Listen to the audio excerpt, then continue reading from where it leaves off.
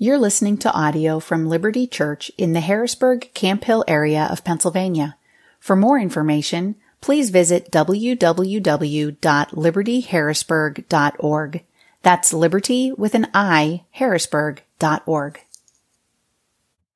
Well, good morning to you. And if we've not met before, my name is Matt Luloyan, and I serve as one of the pastors here at Liberty Church. We're going to continue on this morning in our series in the book of Philippians. So if you have Bibles, you can make your way to Philippians chapter 3.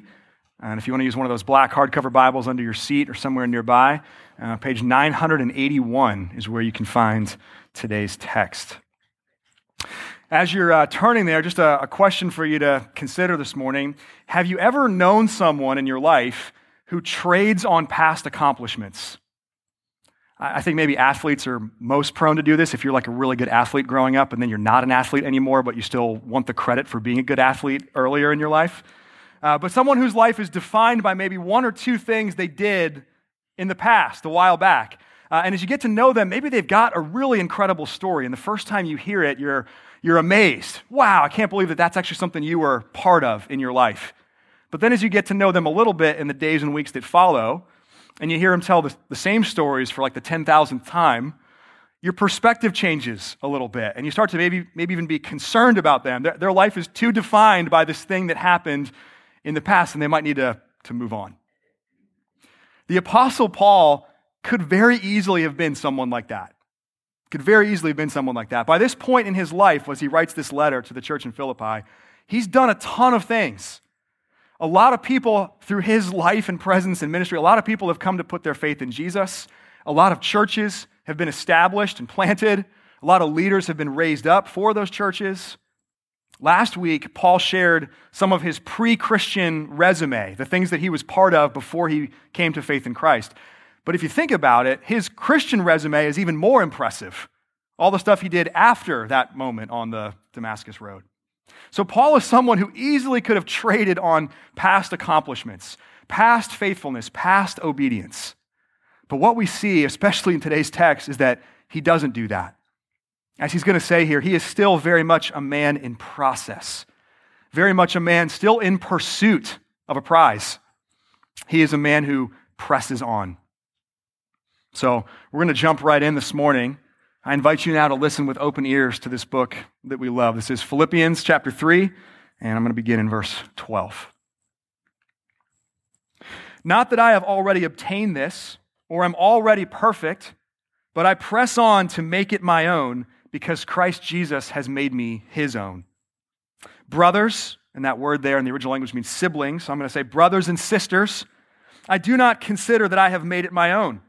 But one thing I do, forgetting what lies behind and straining forward to what lies ahead, I press on toward the goal for the prize of the upward call of God in Christ Jesus.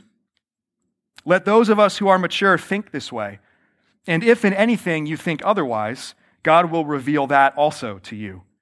Only let us hold true to what we have already attained. Brothers and sisters, join in imitating me, and keep your eyes on those who walk according to the example you have in us. For many, of whom I have often told you, and now tell you even with tears, walk as enemies of the cross of Christ. Their end is destruction, their God is their belly, and they glory in their shame, with minds set on earthly things. But our citizenship is in heaven, and from it we await a Savior, the Lord Jesus Christ, who will transform our lowly body to be like his glorious body by the power that enables him even to subject all things to himself. This is God's word. Let me pray for us. Father, even as we've read today, you are the God of the upward call. You are the God of transformation. Jesus, you are the one who will one day transform our lowly bodies to be like your resurrected glorious body. And so now in this moment, by the power of your Holy Spirit, help us to discern your voice. Strengthen us today to press on in our walk with Jesus. It's in his name we pray. Amen. So you perhaps noticed as I was reading a moment ago, this is the part of Philippians from which we stole our series title. Twice in this text, both in verses 12 and 14, the Apostle Paul says, I press on. I press on. To make it my own, toward the goal, I press on. So Paul is not settling for past achievements. Paul keeps going. And with our time this morning, we're going to look at 4 things that are involved in pressing on toward the goal. 4 things: the pursuit, the process, the parties, and the prize. The pursuit, the process, the parties, and the prize. So first, let's talk about the pursuit. If you were with us last week, as Paul was writing through what we have as verse 11, he was writing about his longing to somehow attain his own resurrection from the dead, his own glorification. But now in verse 12, he immediately follows that up by saying, I haven't gotten there yet. I haven't obtained that yet. I have not yet been made perfect. Ever since the beginning of the church, some people have wrongly assumed that perfection is possible in this life. The church tradition that I grew up in actually believed a variation of that. And some traditions actually go a whole lot further than the one I grew up in. So I remember some years back picking up a denominational magazine and reading some profiles of a few key leaders in that denomination. And in each person's bio, the little profile about them, they included 2 dates. There was first a date of their salvation, the day that they put their faith in Jesus and began to follow Jesus. And then there was a date of their sanctification. There was a date that they had reached this sanctified state. Poor Paul, he's only got 1 date on his profile. He's only got 1 date on his bio. He has not obtained that second one yet. And this is kind of a pro tip. If the Apostle Paul would not qualify for leadership in your denomination, you might want to rethink how you're doing a few things. You might want to tweak a couple things there. Now, to be fair, when this tradition was saying that these leaders were sanctified, they weren't saying that they were actually perfect yet. There was kind of this nuanced category that as long as they didn't make a deliberate choice to sin, they could still make mistakes. They could still unintentionally sin. They just wouldn't call it sin. They would call it mistakes instead. I think it's just a lot safer to go with Paul's view here in Philippians 3. He wants to reach this perfected, sanctified state, but he's not there yet. And he won't be, as he writes at the end of this text, he won't be until Jesus comes again. But in the meantime, Paul writes, I will single-mindedly devote my life to the pursuit, to one thing. Verse 13, I will press on to make this my own. He's going to strain forward. He's going to press on toward the goal. Paul's language here is language he uses elsewhere, a picture he uses in other parts of his writing in the New Testament. It's the language of a runner. He sees himself here running a race. And like any successful runner, that means not looking backward over your shoulder. It means fixing your eyes forward. And then it means driving hard in the moment, in the present. So in a race, you can't look backward. And Paul writes here, forgetting what lies behind. Now, he's not talking about ignoring your past or just sweeping things under the rug. He actually just got done in the text we looked at last week, writing about his past, writing about his former life as someone that was leading the way as a Jewish leader persecuting the church. He wrote about that. Some of us have incredibly painful pasts. And all of us have at least some baggage, much baggage, from our lives in the past. And we will hit walls at various moments in our lives where in order to even be able to move forward, we're going to have to come to terms with and deal with those things. So Paul's not referring to that. He's talking about a kind of forgetfulness that does not allow your whole life to be defined by your past. Where your whole life is not defined by past failures or by past achievements. We have a tendency, do we not, to define our lives by those things and then stop. We start to think, well, I'm the man who failed in this miserable way. That's who I am. I'm the woman who achieved this great success. That's who I am. End of story. Paul is saying, no, the race is not over. It's not over. So whether it's your past faithfulness and obedience, or whether it's your past unfaithfulness and disobedience, stop looking over your shoulder and being defined and defining your life by what has already happened. Instead, as he continues, fix your eyes forward. Strain forward to what lies ahead. Focus on the part of this race that remains unfinished. One of the prayers of confession that we use at times here at Liberty Church captures this same idea. At times we pray together to God, set us free from a past that we cannot change. Open to us a future in which we can be changed. That's what it means. That's capturing the same idea of what it means to forget what lies behind and strain forward to what lies ahead. And then as we fix our eyes forward, Paul says, drive hard in the present. Kick hard, run hard in that race. Don't let up. Press on toward the goal and give this pursuit everything you have. The longer you're a Christian, the more years that you have walked with Jesus, and I know some of you in this room have walked with Jesus for a long time in your life. The longer you're a Christian, the more there's a danger of what I would call an arrival mentality. Thinking or acting like you've arrived. Now, what might that look like in real life? Well, it might look like settling into this nice, quiet, religious life.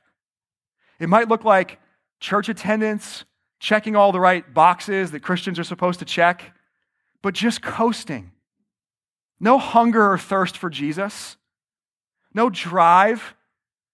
Any major exertions you have, any weeping and pounding the table you've done for people to come to know Jesus, any pouring yourself out in service of another person, any resisting sin in your own life to the point of shedding blood, if you have any of that, it's all in the rearview mirror. And you get to this place where you start to think, yeah, you know what, I did that once when I was a young Christian. You should have seen me then. Man, I was hungry for Jesus then. Now, though, it's someone else's turn. Men and women, if Jesus hasn't returned and there is breath in your lungs, it is still your turn. It is still your turn. This mist of a life, 70 years or even by reason of strength, 80, that whole thing is your race, is your turn. There are times to rest. There are times to heal from wounds.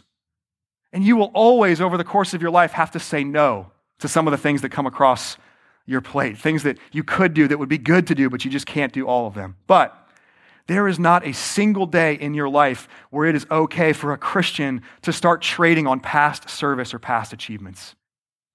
And if those things are part of your life and part of your past, praise God. Praise God. That means you're running the right race. That means you're on the right racetrack. But we always have to be asking ourselves, how about today? Will I run today? As much as this is true for us individually, it's also true for us collectively as a church. Even the timing of looking at Paul's letter to the Philippians, just before we kicked off this series, we got to celebrate 10 years of being a church together. And if you were able to be with us back in early February for that celebration, I hope that we did justice to all of the grace and glory of God that we've gotten to see and experience together in a decade. But God forbid we would ever just start looking back over our shoulder and coast a while. Today, for us collectively too, is another day to press on. It's another day to strain forward to what is ahead. It's another day, even as you heard Chris talking about a moment ago, to dream and labor about how we can be a blessing to our neighbors in celebration of Jesus and his resurrection. It's a day where we can dream and labor about being part of seeing churches planted and missionaries raised up and sent out. A day where we can pursue sharpening and serving one another as a church family. We are not perfect, and we will not be in this life, but let us always be pursuing. Second, let's talk about the process. The process. In verses 15 and 16, Paul starts to talk about maturity and a little bit about the process by which we press on.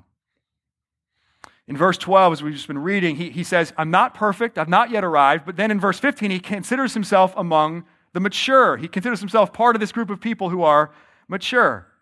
So what is Christian maturity? What is Christian maturity? This text gives us a phenomenal definition of Christian maturity. Maturity is realizing how immature you are. That's maturity. The closer you actually are to perfection, the closer you are to sanctification, the more aware you are of how imperfect you remain. That's another huge danger of an arrival mentality in the Christian life. If you stop pressing on and you just start to consider yourself to be a mature, veteran Christian, you'll actually be at risk of doing some really immature things. You might change churches for immature, silly reasons. You might presume a leadership role without actually serving your way into one. And I got to do this at first service when he was here. I'm going to do it second service and just, trust that you can thank him for this later. But I'm going to brag on and honor one of our elders for a second this morning. When Mike and Barb Schuff came to Liberty Church, Mike had been a pastor for about as many years as I'd been alive. Okay? And he presumed nothing. He presumed nothing. Though he had been a pastor for 3+ decades and I'd been a pastor for like 5 minutes, he just started serving. He didn't trade on past accomplishments. That's what maturity looks like, men and women. I hope I'm Mike Schuff when I grow up. That's what maturity looks like.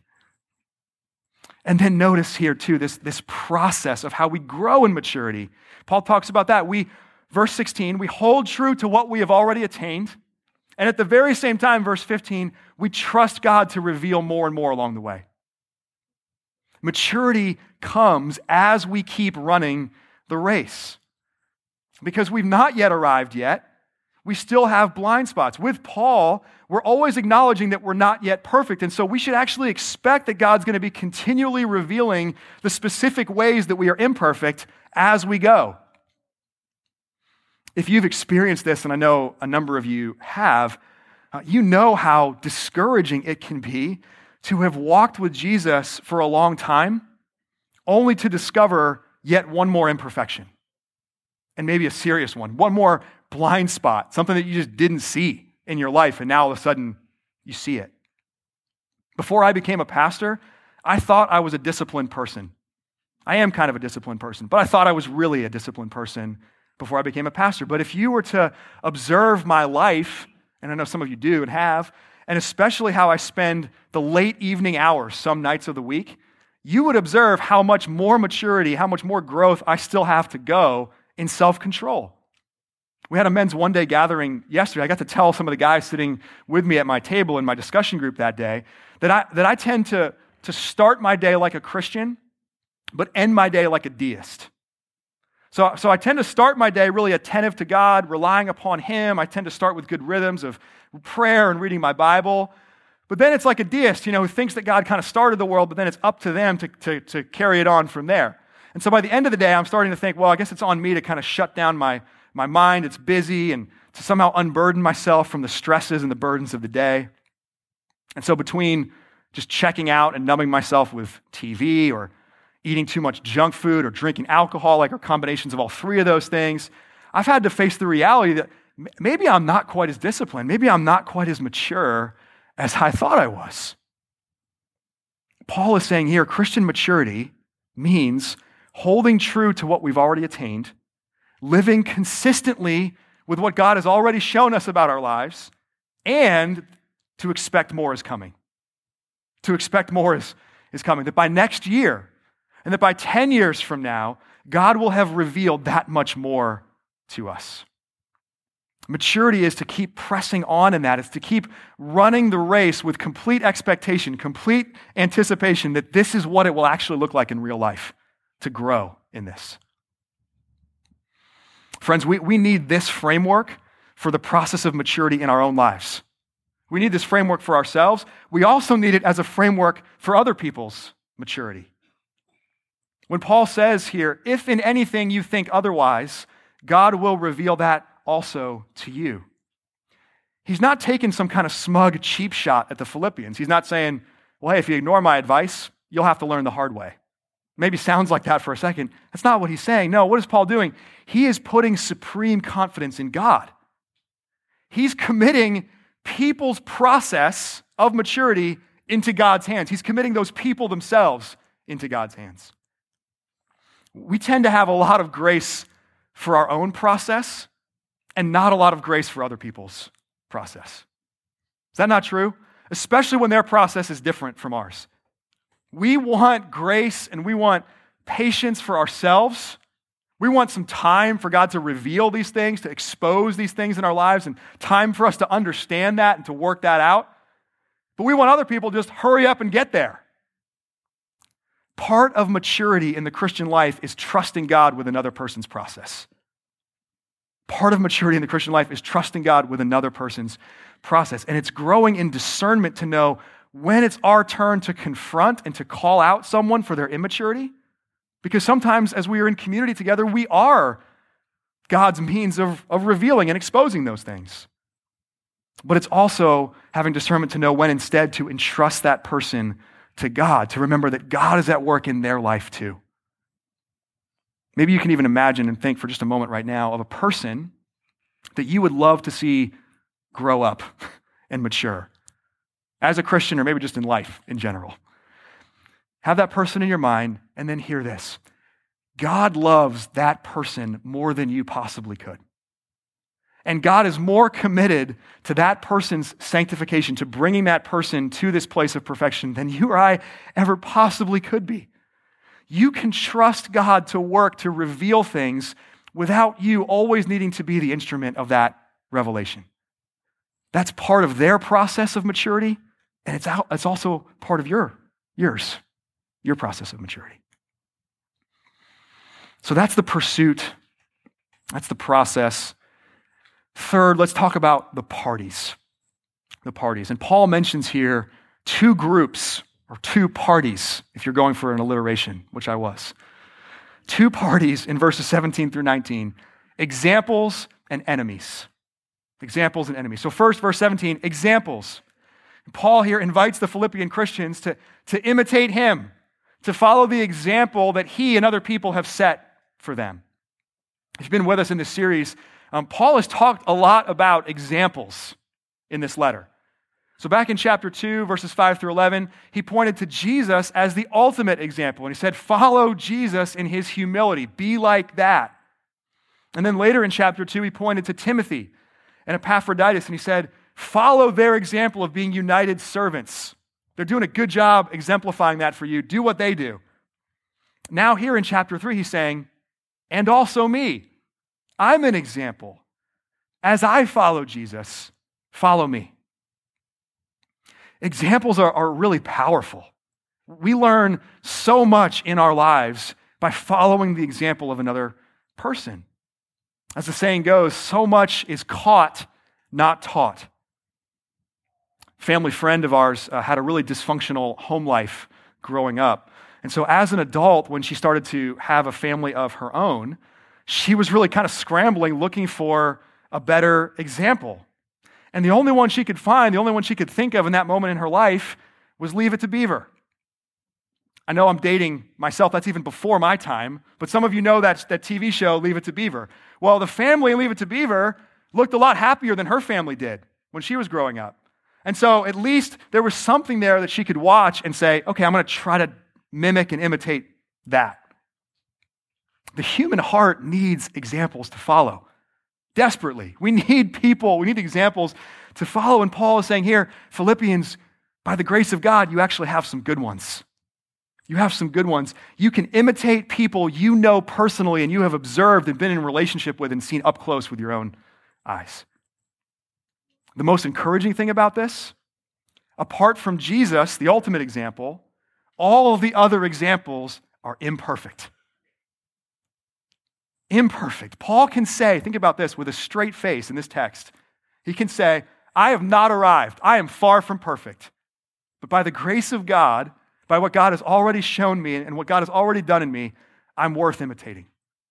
I am not yet there, but I'm still worth imitating. And this is particularly important because as we see next, there's another party, another group in Philippi. Paul calls them, he describes them in verse 18 as enemies of the cross of Christ. What is it that makes these men and women enemies? Well, instead of devoting themselves to God, their God is their belly. So they're devoting themselves to satisfying their own hungers, their own desires, their own wants. And instead of glorying in Jesus, instead of boasting in him, Paul says, they glory in their shame. They're bragging about things that they should actually be embarrassed about. This could apply to a lot of things, but Paul seems to have in view here, and we learn this from some clues in the original language, he seems to have in view various forms of sexual immorality. So we learn here that not only in ours, in every era, which includes ours, we are inclined as a culture to flaunt what we would call sexual freedom, but it's actually sexual slavery. We're inclined to call things good that are actually evil. We're inclined to boast about things that we should actually be ashamed about. Their God is their belly, they glory in their shame, and then he says, their minds are set on earthly things. So where Paul and the other examples worth following are citizens of heaven, he says in verse 20, their minds are occupied with things of eternal value. They're looking forward to that day that Jesus comes again. Enemies of the cross are consumed with this world. They're consumed with the here and now. So two huge things for us to see here. First, there's an us and a them. There is an us and there is a them. And it's really important for us to see this in a letter that's all about unity. I mean, how much has Paul talked about unity in this letter to the Philippians? All the time. But in a letter that's all about unity, we have to remember there is substance to unity. It's not everyone just nicely, playing nice, getting along for the sake of getting along. In any moment of human history, there are different parties present. There are citizens of heaven and there are enemies of the cross of Christ. And Paul is saying the stakes are really high. They're really high. People who follow examples like Paul, people who hang their whole lives on Jesus by trusting in his life and death and resurrection, they are citizens of heaven. They are brought into the kingdom of God. They are adopted into God's family. And because of Jesus, they are bound for eternity with God. They get to spend eternity in a reconciled relationship with God. Enemies of the cross, on the other hand, Paul writes, are bound for destruction. Perdition is that word. Hell. They are on a path not to be reconciled with God for all eternity. They're on a path to experience God's judgment and wrath against sin.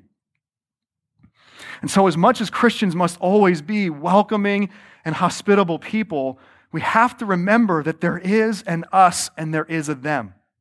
The stakes demand that we be clear about this. But second, we do this with tears in our eyes. Paul says, I tell you even again with tears. The us-them distinction that Paul is laying out here, it's not fueled by anger or frustration. It's not fueled by a superiority complex, like look how much better we are than those people over there. What is this distinction fueled by? Compassion. Compassion. Think about it. Enemies of Jesus can't bring themselves to worship anything better than themselves and their own desires in a given moment.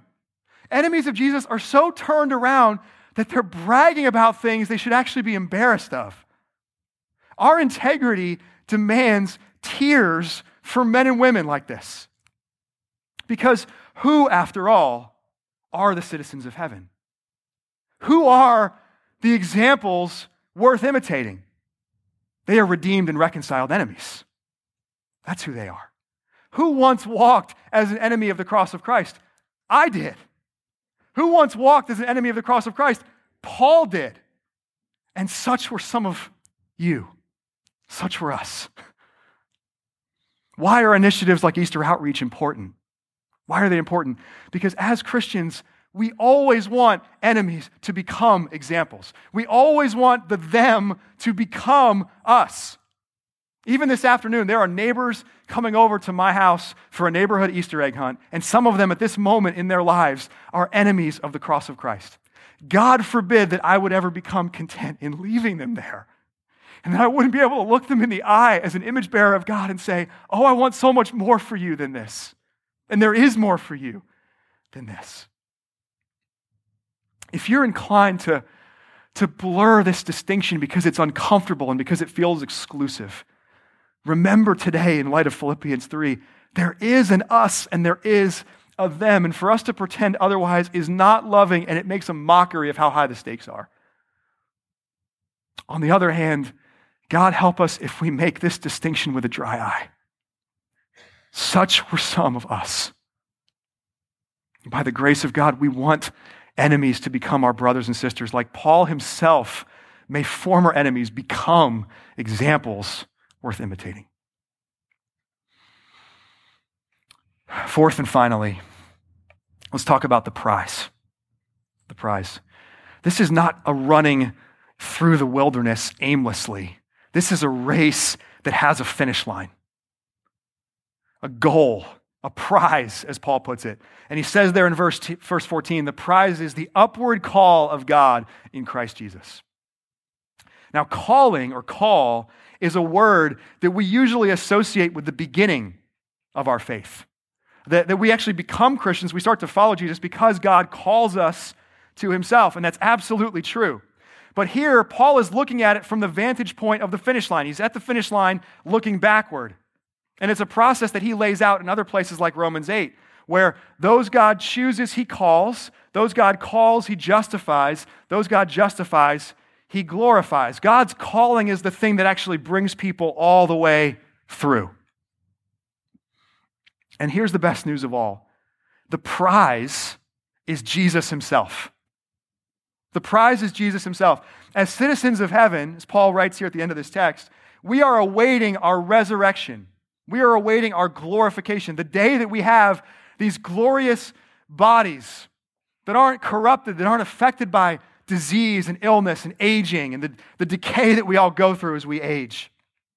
We await the day that Jesus fully and finally puts down the rebellion that persists against him, where he really does bring all things in subjection to himself.